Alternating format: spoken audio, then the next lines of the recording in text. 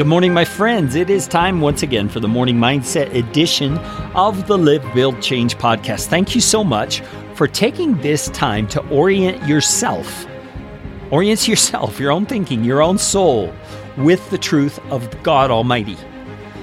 You see, God tells us that as followers of Christ, we are now filled with the Spirit of Christ. The Holy Spirit lives inside of us. God, third person of the Trinity, dwells in us. That is a statement to blow your mind.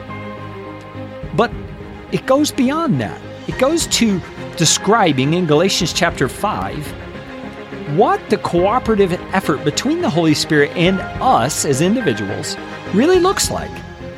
And Paul says it happens this way. As you're living your life and you have opportunities to sin, opportunities to do good, both of them come into your life all the time. The Holy Spirit of God, a real person, is living inside of you, and He is speaking to your mind, speaking to your spirit all day long about every circumstance, every situation that you come up against. And He is guiding you, He is leading you, He is directing you into the right kind of action and response to the people and to the situation. And Paul says we are to walk by the Spirit. That means we're to listen to Him. We're to follow His guidance when those opportunities come up. And when we don't, Paul says we are acting according to the flesh. And the flesh is Paul's way of saying that there's this sinful residue of habits and behavior that clings to this fleshly body that we are still in. You see, our spirit is new, our soul is new, but we still have this fleshly body that contains remains of sin. And it infects us, so to speak.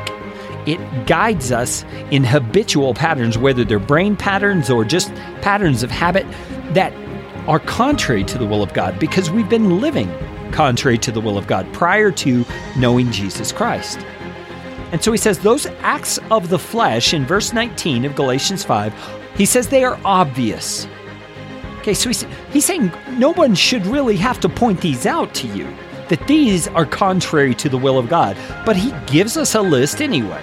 He says sexual immorality, impurity and debauchery, idolatry and witchcraft, hatred, discord, jealousy, fits of rage, selfish ambition, dissensions, factions, and envy, drunkenness, orgies, and the like. You see, he's not done with his list. He's saying things like these. You see, they're obvious. When I read that list, something in you as a child of God just kind of is reviling against that. Those are revolting to you. You're pushing them away internally because they are contrary to the Spirit of God who lives within you. They're acts of the flesh. And he's saying, I warn you, as I did before, those who live like this, the idea is consistently live in this way, will not inherit the kingdom of God. And that's because they are proving by their actions that the Spirit of God is not in them. Well, there's an inference there, an implication, and that is that if the Spirit of God truly lives in you, He will be guiding you away from those kinds of behaviors and empowering you in that cooperative effort we mentioned through your obedience to live differently, to not carry out the acts of the flesh. So we're not to use that list as a list of don't do this and don't do that. We're to use it as like the warning light on the dash of your car.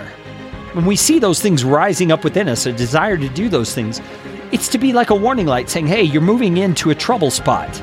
You're moving into an area where you are about to turn against the Holy Spirit of God who lives in you. And you're not going to be walking by the flesh when that comes about. Tomorrow, we dig into the fruit of the Spirit, the kinds of things the Spirit of God produces in us and through us. Join me.